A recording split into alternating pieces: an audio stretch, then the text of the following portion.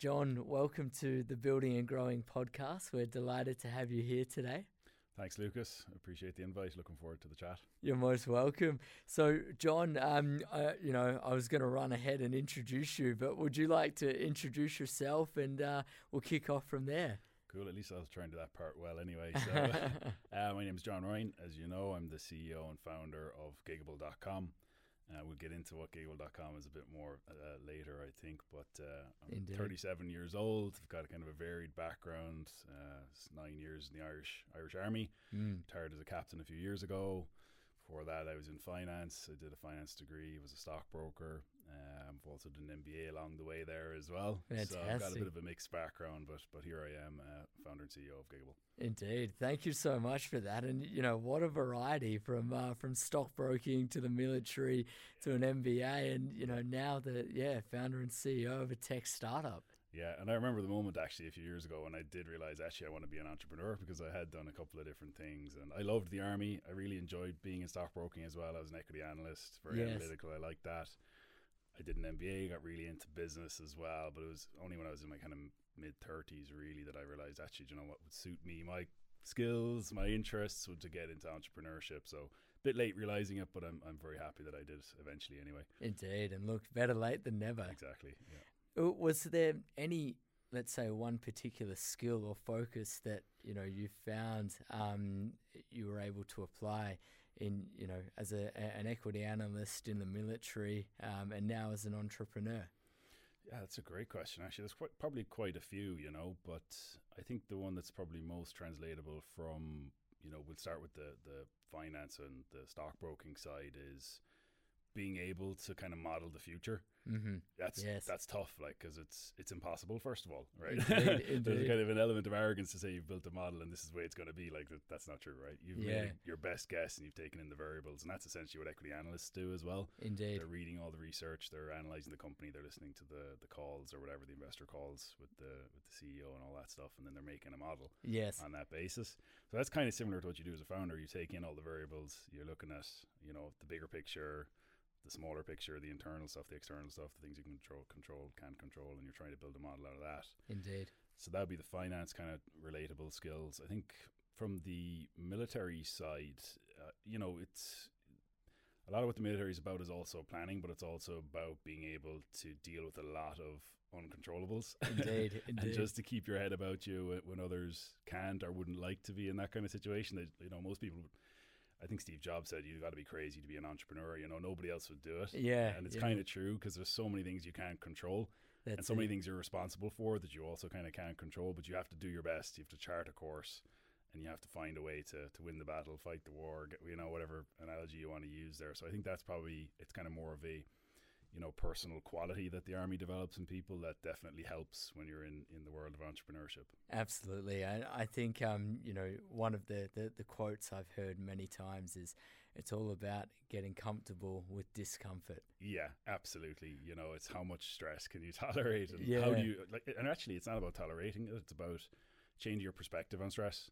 And just kind of looking at from a different, nothing is either good or bad. Was that Hamlet, I think, wasn't it? Nothing is either good or bad, but thinking makes it so. Yes. That's exactly the kind of mindset I've kind of landed on. Eventually you have to kind of get there, because otherwise you're just going to be like, oh, this is too much. Because there's always just countless problems to deal with, and that's just the nature of it. It's not that you're doing something wrong. Every business is just dealing with problems day to day. It's just daily challenges, and change that perspective on those things and you'll just find it a lot easier to get through it. Yeah. And that'll reflect in how you act as a leader and your performance yourself, your personal, how you feel personally. Yes. So it's actually crucial. It's a crucial point about the whole thing. Indeed, and what a fantastic quote from Hamlet. Yeah. I always say that quote, and I actually didn't know where it came from. I'd forgotten, so I had to look it up when I was preparing for it today. I said, where did that actually come from? We can share I wasn't quoting anything kind of controversial. Yeah. But actually, it's from Hamlet, actually. So that was going back to my school days that I still remembered that. So that's 20 years ago. It's still in my head. So Indeed. It's a good one. Well, that's fantastic. Yeah. And look, John, tell us about Gigable and your journey there. Yeah, that's a really tough question, I guess. That's when I've been kind of you've got your pitch when you're selling what you are. You've got your pitch when you're talking to investors, and then when you're talking to friends and family, what does the company do? But I really like to go back to Simon Sinek's start with why model. So you've got the why in the middle. It's like the core of what you are. And you've got the how, which is kind of the next layer. Yes. And you've got your outer layer is the kind of what of what you are, right? So applying that kind of model to Giggable, because we do a lot of things. We've got a lot of stuff going on for us. The what is essentially a marketplace. So what we are is a marketplace. We've got business owners or merchants, primarily restaurants, some events and security companies, people like that on one side of the marketplace. And then on the other side, we've got the gig worker community at large, a lot of whom are delivery drivers, some work in security, events, stewards, hospitality, stuff like that. So huge gig economy population out there now these days. So that's the what. The how is we're a platform. We're essentially a platform of technology. We've got web apps and mobile apps for both the merchants or the business owners, as well as the freelancers, the gig workers on the platform. So that's our how. The why is always harder to put your kind of your finger on or put good language about it. But essentially, from day one, I thought it would be a great idea to create a community around what is a huge population of gig workers. The lower estimates in the UK are about 4.8 million gig workers. Wow. Upper estimates are about 7 million. Yeah, sure. But there's no real kind of connection there. There's no real identity for gig workers. It's quite centralized in a few big players. It's not like readily accessible. So really the why of what we're doing is to create a kind of a fair and transparent and an open marketplace for the benefit of both the merchants and the gig workers out there. And actually that's quite a differentiated mission for us, or quite a differentiated why. There's not really anybody trying to do it in that way. So that would be the very long answer as to what we are. Fantastic. Yeah, look, I mean, doing a lot there and a lot to unpack. Just a quick comment about what you said in terms of explaining what Giggable does to investors or other stakeholders. It's difficult because investors want to hear something, merchants want to hear another, and as do other stakeholders. So it's tough, but I really like that model because it's actually good for yourself. Even like what are we doing? How are we doing it? And why are we doing it? It's just to remind yourself of that model. I think it's brilliant. It's a great book. Start with why. It's one every founder should read when they're starting out. I believe it's one of the ones I read. I was lucky to read it at the beginning of my journey, so I did kind of try and define that why at the start. But it's a good model just to help you kind of put edges around everything that you do, because every company does a lot of different things for different people. It's sometimes it can be quite hard to kind of create a statement around that works for everybody. Indeed. So why don't we sort of dive into the multiple stakeholders that the platform works with? So you mentioned there are merchants, there are gig economy workers. If we start with merchants, let's say restaurants, what sort of pain points are you solving for those stakeholders? Yeah, there's a lot of pain points in running a restaurant. It's a very difficult industry, and I think, it's been quite widely publicized, and there was a good report last year by McKinsey basically stating that if you're delivering food from your restaurant through any of the aggregator platforms, you're losing money on it, essentially. So, bless you. Thank you, sorry. Yeah. So you're essentially losing money. I think it's in the order of about a quid per basket value. Average basket value is being lost on orders, okay? So the main pain point that restaurants have is they're not making money from doing delivery, right? So they're losing money. They're not making a profit. That would be the primary point. The second pain point, they've kind of lost control of their own brands. They've become kitchens for bigger players who own the customer, own the brand, own the experience. And I think a lot of restaurants, especially brand-conscious restaurants, there's thousands of them literally in London that are worried about their brand and losing their customer. Yeah. And the experience that their customer has once the food leaves the premises as well. So that's a big issue as well. And I think just to kind of capture that really for merchants, it's that kind of loss of control feeling as well, that they're not in control of their own destinies. By not having control of their own delivery operation. Of course, these are restaurants who have delivery as part of what they do. Being able to decide who's delivering the food to your customers, having a regular team of delivery drivers. Yeah. These things actually matter more and more now. The customer experience with respect to delivery was kind of forgotten about in the early days. It's just get it out there any way you can as quick as possible.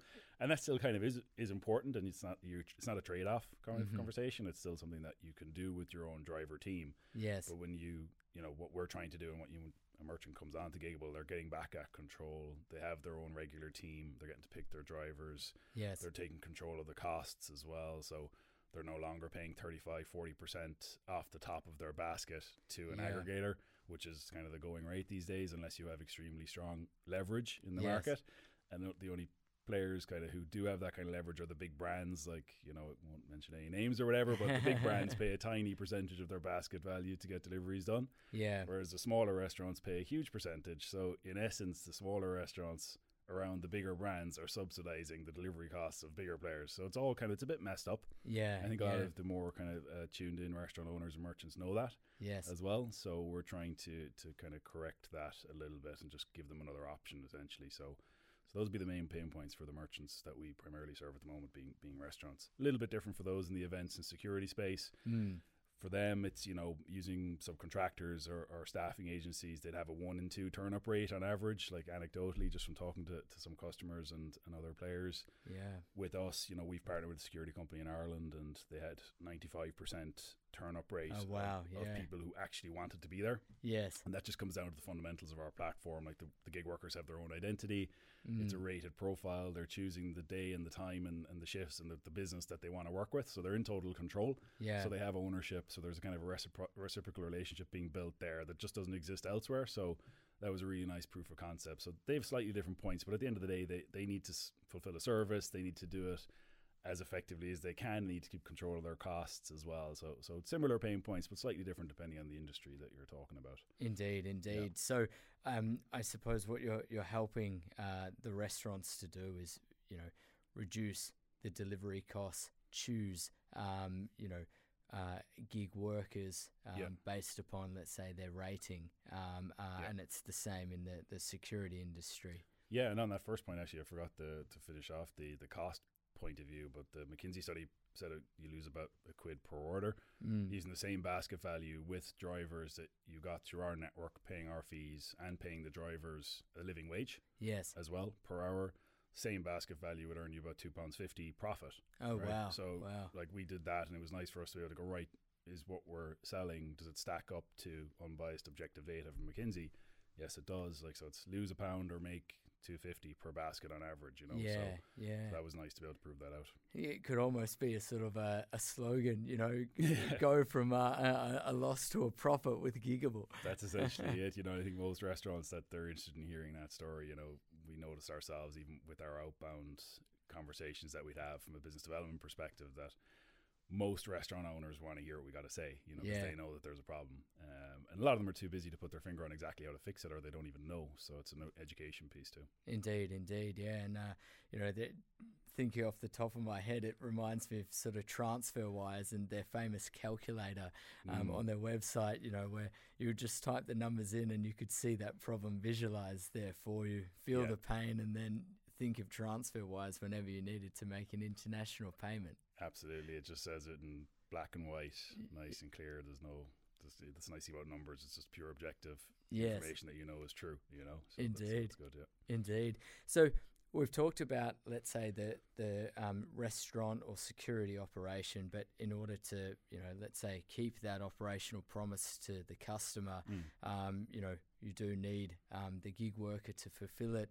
You've mentioned that you pay them a livable wage. Are you able to talk a little bit about how you incentivize those gig workers? Yeah, absolutely. So our platform is like essentially the gig economy is out there. There's whatever between 5 and 7 million people in the UK in the gig economy, but largely they're kind of siloed in big aggregated companies who control what they're paid and what they charge the merchants as well on the other side. Ours is quite different. Like, we're a decentralized marketplace, if you want to use that kind of terminology. So the merchants are in control, including in terms of what pay they're offering to the market, and the freelancers or the gig workers, whichever term you want to use, are also in control in terms of choosing which restaurant or which business they want to work with, and, you know, the dates and the times and everything else that suit them. So it's totally decentralized. But what we do have is we've had a living wage initiative in the platform for a while, where we're getting merchants to buy into paying a minimum to their, basically, the gig workers that they use. On average, it's much higher than the living wage anyway. I think it's about $12.50 in Ireland and something similar in the UK as well, in pound sterling, obviously. So, you know, it's already happening on average, but what we want, and it's actually just a way for businesses to promote what they're already doing, is just to say we commit to this living wage initiative, and every hour will be paid, even if it's a quiet hour, you're going to have a living wage paid to you anyway. So fantastic. That's a great way that we're actually going to build into our model as a kind of, this is how we do business. It's an initiative at the moment, and we've had great feedback and, you know, a lot of buy-in to doing that.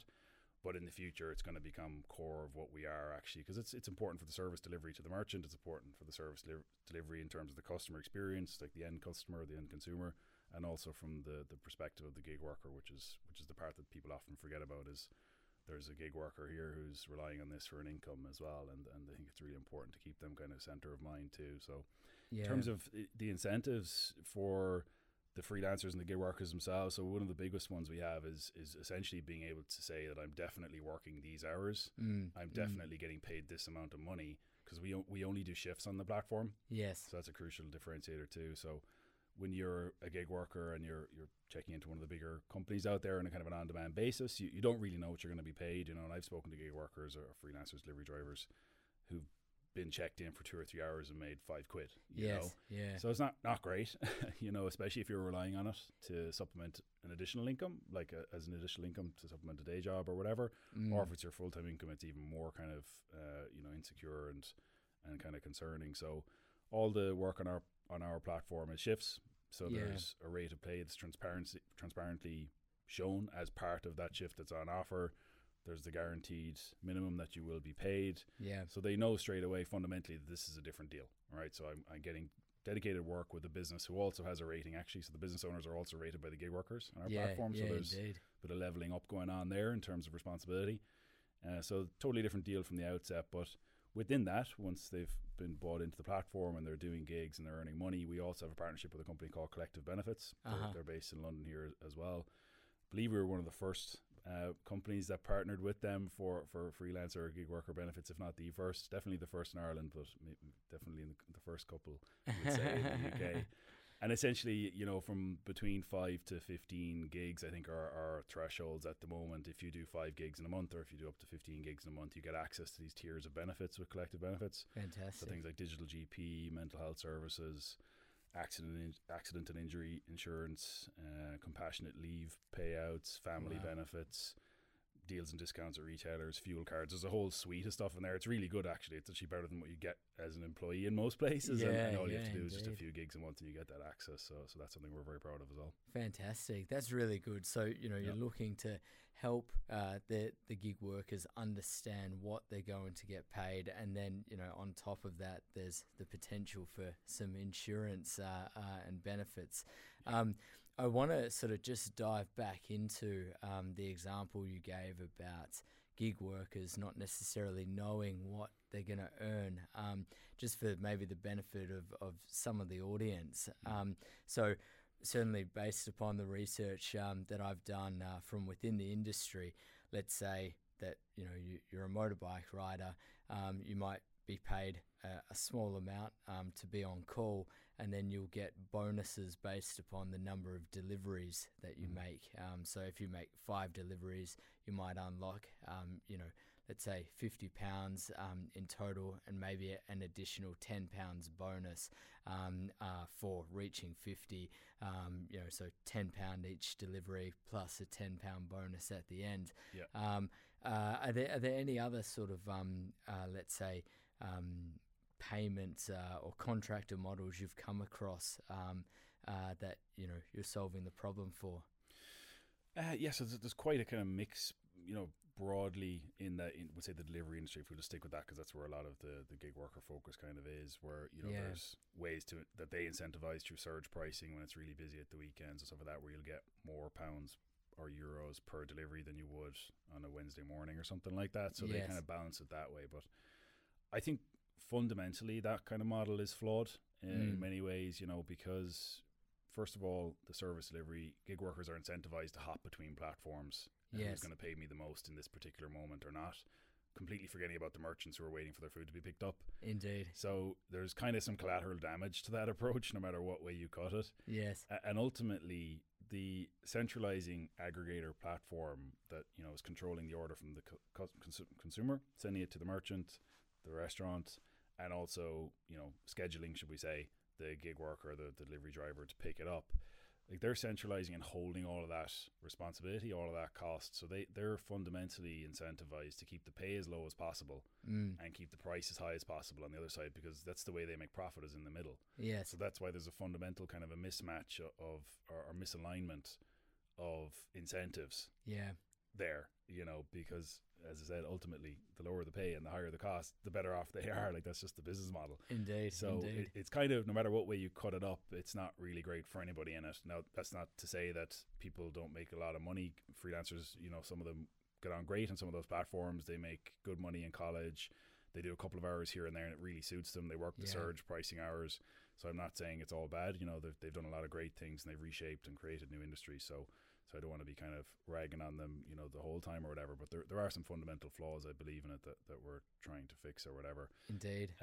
When it comes to other industries, then it's usually more straightforward. It's usually just they pay good rates of pay per hour. So like we've seen jobs like where people are coming in to get what would be normally minimum wage jobs if it was an employed person, paying 14, 15 quid an hour. Nice. To get that guaranteed gig worker working with them every day. And they're happy to pay that because they get that control. They get somebody that they know coming in the door. They know that they're going to have people who are picking the days that they can definitely be there. So like people not turning up to business is one of the biggest headaches for any business owner. Yeah. Like you need the food to be packed and delivered. You need whatever it is to be done in your warehouse. You need these things to be done. It's not really about like cracking the whip at the employees and making sure everybody turns up when they're told to. This is a much better way where people get to pick and say, yes, I will be here.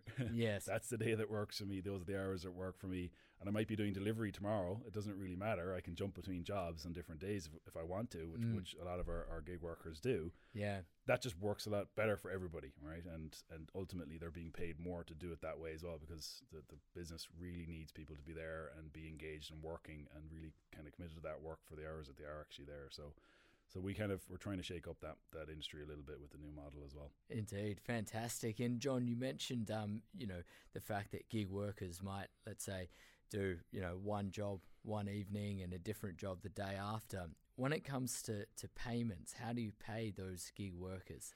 Yeah, so payments has always been a big part of what this platform is. It's how we met first a couple of years ago in the earlier days in Revolut. And, you know, ultimately the merchant is paying the freelancer first of all, right? So they're paying the gig worker, the freelancer, delivery driver, whatever, through the platform. Yes. So we've created ways for them to do that. The kind of the easiest way to do that and to onboard and get a payment system set up is through credit cards or one of the gateways. So we use Stripe for that. Yes. We built on Revolut's business API then to create a direct kind of peer-to-peer open banking type integration with them. It's not necessarily open banking always. It depends on what the freelancer's account is on. So a really cool Revolut integration there that does enable faster payments. Yes. But also in the future, we've actually partnered. It was in the press. I think it was covered in Forbes last year with Weaver, another company that have an office here in London, to build essentially a bigger, stronger, more complete ecosystem for payments between merchants and the freelancers on the platform.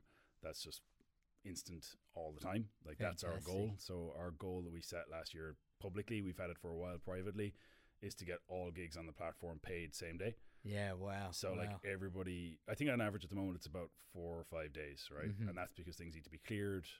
The merchant needs to go in and check the hours and all that kind of stuff. So we've made it a lot easier from a UX perspective for merchants to check into the Gigable business dashboard and go, yes, they're all right, they're all correct, and that's it, and the payments can go, right? So that's kind of there already, but it's the systems behind that we need to be quicker. So if that's on Stripe, it's going to take a few days to clear before it gets into the bank account of the freelancer. Indeed. So we just want to try and create a system and infrastructure there that makes it that as soon as the merchant says, yes, that's correct, it's ready to go and it's in the account of the freelancer to use and spend whatever way they want to. It's something we kind of achieved with Revolut. Yes. If it was Revolut to Revolut. Yeah. But we want that to be across the board for everybody, regardless of what bank they're on. So there's ways that we can do that, and we're kind of excited about that build, and hopefully we'll have something to release there in the first half of the year as well. Fantastic. Yeah, look, moving to that sort of bank agnostic instant payments will be that's the dream. Great. Yeah, because I know cash flow can be difficult for a lot of the gig workers. So definitely a great problem that you're solving. We always, we regularly, I don't say we regularly do needs analysis with the community, and we're anecdotally always receiving feedback. Which is great. They're always willing to tell you what they want more of.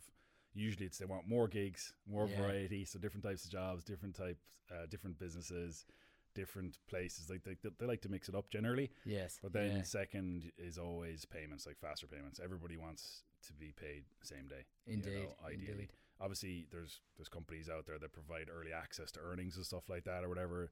It's not really a way that we want to address that issue. We'd prefer to address the kind of core problem, which is essentially the system that will allow, regardless of your bank or whatever, for you to receive that payment as soon as it's sent from the merchant's account, so that's ultimately the problem we'd like to solve first. Indeed. And John, you're a venture-backed company. Are you able to provide us with sort of the VC thought process when they're investing in platform businesses? Yeah, that's a great question, and it's something that you kind of learn over time. It's one of those things I wish I knew couple of years ago, so I could frame the whole narrative and the whole investor deck and investor conversation process. But when it comes to platform businesses, a lot of it's going to center on your users, like your unit economics. Like that's really what a good investor, or VC or fund will be looking at if they know about your space. I think that's probably kind of a pretext to my answer, is that investors who know about your space and who know about what they're investing in will ask these kinds of questions. Yes. A lot of investors sometimes just don't know about this stuff either, and you'll figure that out as a founder as you're having the conversation. Like, is this the kind of investor who's investing in a vision sense? Yeah. And they just like you and the team and the product? That's cool too. There's nothing wrong with that. There's nothing to say one way is more successful than the other. But then you have the more kind of read up and kind of more sector specific and kind of sector experts that will ask you the more detailed questions. Generally, they're about your cost of acquisition. So how much does it cost you to acquire a new user? For us, it's merchants and the gig workers. What's your lifetime value of that user? So like, how much money do you make from them over the course of 6 months, 12 months, or how long do they stay with you? Yeah. And how much do you make from them ultimately? What is that multiple? So essentially, what's the multiple of your cost versus your lifetime value? And does that multiple look attractive? So those are things you want to kind of grow your LTV, but keep your cost of acquisition ultimately going down and down as low as you can possibly get it, which is something great about networks and community-based products, is that those things can actually they're never going to look after themselves. Like, that's the dream. But ultimately, your acquisition cost can go really, really low. Because if a gig worker has a good experience, he's going to tell his gig worker buddies, which happens with us all the time, and it's great kind of mission accomplished moment for us. Morality. It's like, yes, so people are talking about this. And it's the same on the merchant side. Like, we've had merchants on board recently in London where they're saying, I actually just didn't know. And of course they didn't know about us. We've never done a big marketing push or anything like that, and even if we did, they mightn't know about us anyway.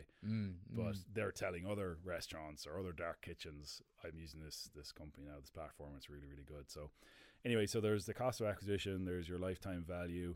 Sometimes you'll get, I haven't had this very often, but some investors are really interested in your sales process, I find, as well, especially if you've got, like, the hard side of our marketplace is the merchant side. Yeah. It's easier for us to acquire the freelancers and the gig workers, which was totally upside down, by the way, during COVID. So all of our data during COVID is inverted, which I think is interesting. I've heard other people speaking even today about similar problems.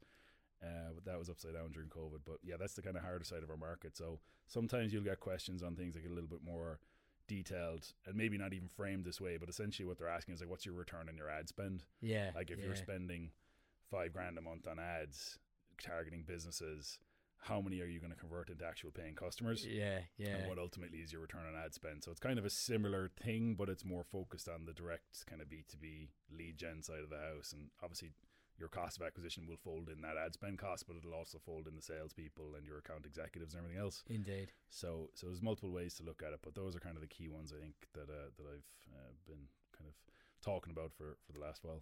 Absolutely. And how do you generate revenue? Our revenue model is essentially primarily it's transaction fees.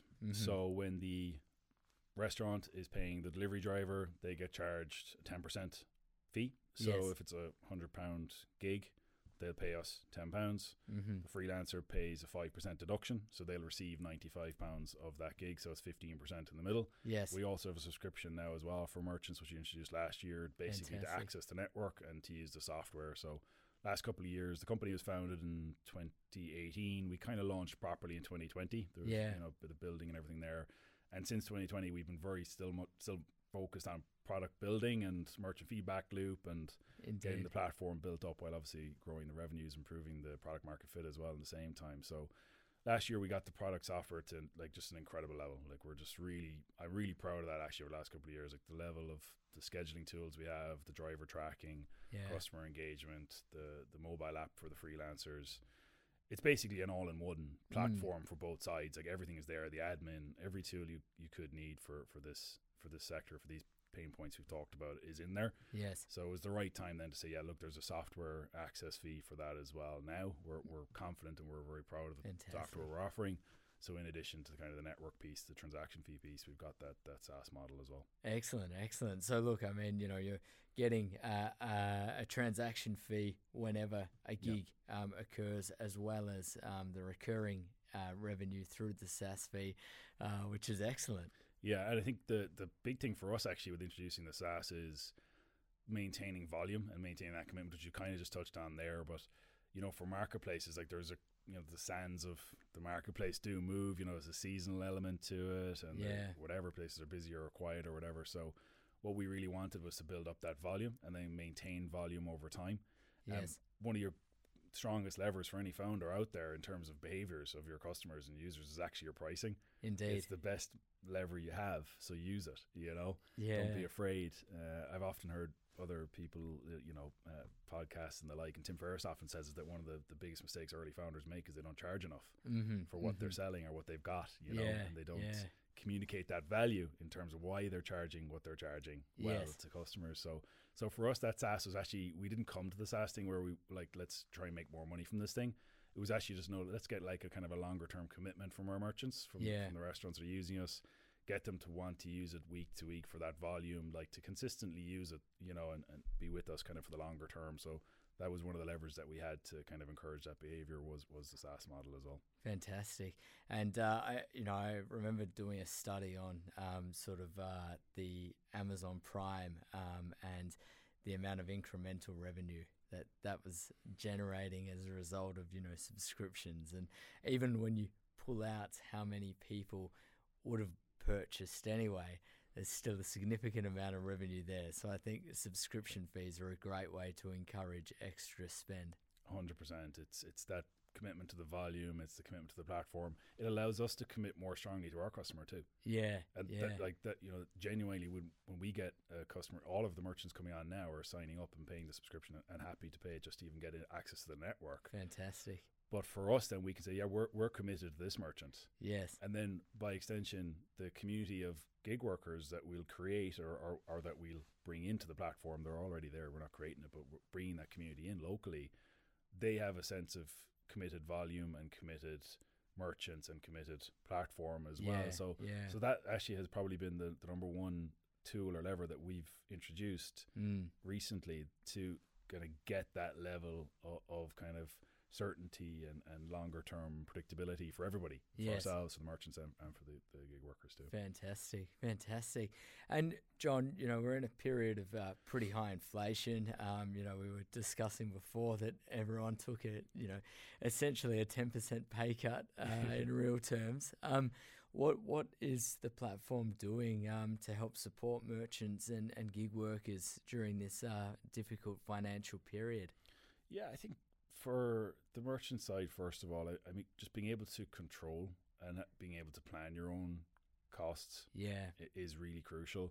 I mentioned earlier as well about, being certain that the people you have working for you are going to turn up and that you have that kind of support if somebody can't make it. Like our platform does it, but we do as a company as well. Like if a delivery driver can't make it, we'll get you somebody else. Yeah. So we've gotten really, really good at that refulfillment objective as well. So I think, like, fundamentally we can't change inflation. Like we can't really fix that problem, but we can fix the other problems that make business really, really hard for restaurant owners, that makes it impossible for them to essentially make a profit unless they change something.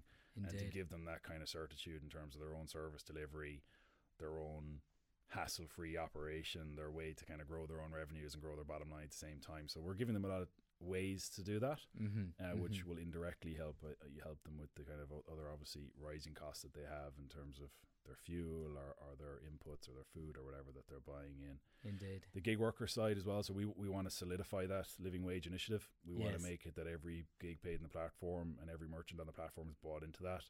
as I said, we kind of have it in the background anyway, and the average pay is much higher than that in both the Irish and the UK markets anyway. But we just want to make that part of our SLA essentially, is that's going to be core to it. Like, we'll do this, the merchant, if you commit this to us, we will commit this to you in terms of our fulfillment rate. Yeah. And the gig worker can also commit and know that they're going to be, you know, correctly remunerated for their time and their efforts, you know. So that's a core part that we can help address that issue. But inflation's a big problem that we can't solve all by ourselves, so we can do our bits and pieces to help people through it.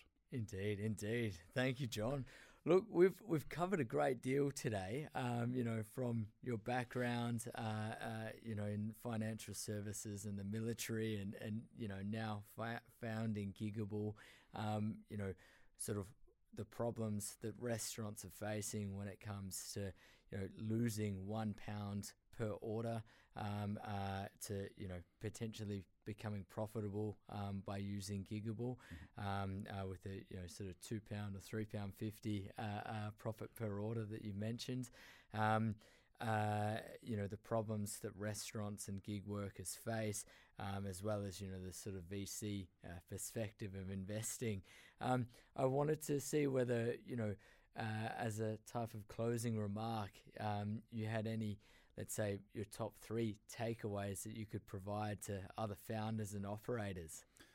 Top 3 takeaways, that's a good one. Okay, so we'll start with the founders. I think from my perspective, I kind of touched on it at the start of the conversation as well. Change your perspective, your mindset to dealing with problems. You know, it's really hard. It's like a daily practice. Yes. Because the reactive brain will straight away go, oh, it's another problem to deal with. Indeed. And sometimes that means you need to organize your time a bit better as well. So I think that's kind of the second follow-on point is, you know, first change your mindset to problem solving. Yeah. Second one is organize your time effectively, because you can't solve all the problems alone. You have to be selective. And if you have bigger problems, and problems is kind of a word that's interchangeable with opportunity, right? Yes. And things you're working on, whatever that might be, that's important for your business. You know, create space for that, you know, organize your time to be able to focus on the important things. We did an exercise as a team, as a management team, at the start of the year in terms of our strategic planning for this year. And ultimately, we were all talking about how can we focus on the 80-20 in our roles. Yeah. So what is the 80-20 for me as a CEO? What is the 80-20 for the COO, the CRO, whatever? Because I think if you lose sight of that, and again, it's a daily practice. Indeed. You will end up drifting into the weeds and just doing a lot of stuff that doesn't really, it all matters, but there's like degrees of mattering. Indeed. It's very easy to lose a day or a week or months even and look back on the quarter and go, actually, I didn't put any time at all hardly into that thing that I thought was really important. Yeah. Why not? You know, is it because I don't think it's important anymore? Probably not. It's probably just because you just got caught up in all the other stuff, because there's just endless distractions there. So Indeed. So kind of those would be my kind of top 3 for founders, I think. For operators, I think in the hospitality space, and actually in a lot of industries, there's a little bit of tech phobia. You know, people are afraid of what they don't understand. Yes. Even in a selling context, you know, the number one reason why people don't buy something is if they're confused. Yes. They don't understand it, right? Which makes total sense. I wouldn't buy something if I didn't understand what it is or what it does for me. Yeah. So I think for operators, you know, don't be tech phobic. You know, understand the tech stack in your business. Yes. There are a lot of tools out there, especially now. Like, there's been a kind of an upsurge even in the last couple of years in terms of what you can do through technology as an operator, whether it's through us or anybody. It doesn't really matter. Like, there's loads of tools out there to help you manage your workforce or manage your working capital. Yeah. How you get access to money, how you spend your money, how you manage your power, your electricity, everything. There's things there, you know, that are cost effective pieces of technology that can really just take a lot of your hassle out of your life, you know. So I think that would be one of the key ones for operators. And I think that another one that's really big as well is just like educate yourself about your industry. You know, I think a lot of the time when we're talking to restaurants, they don't actually understand their industry fully. Yeah. And that's not by any fault of their own. It's not like there's a guide out there for them to read and figure it out. Like, you kind of have to pull it together yourself. But, you know, understand what are you spending on having delivery with this partner? Like, can you get more direct orders into your business? Do your customers want to order directly from you?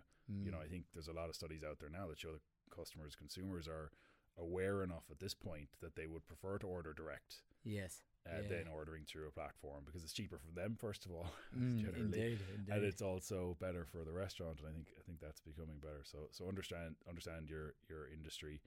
And I think maybe the final one for just generally for merchants is, you know, there's a lot of people trying to sell you stuff, but it's good to, you know, talk to companies or providers, or if they're tech companies, service providers, whatever it is, and kind of try and find a way yourself to differentiate who was actually there to try and help my business succeed, and who's trying to just sell me something. Because there's a lot of people who try to sell me stuff all the time, and then there's the kind of 5% of those who actually have an alignment with where this business is trying to go. Indeed. So you can figure that out, you know, and I think that can be something that everybody's oversold to these days, right? Between social and everything else. Yeah. So I get it. It's tough, and it's tough as well for people who work in sales. You know, you have to try and find that alignment. But I think for operators, it's worthwhile, because there are good companies and good businesses out there that are trying to help you and are aligned with your ultimate goals. Yeah. But it does take a bit of effort to kind of to figure out which ones are. Indeed.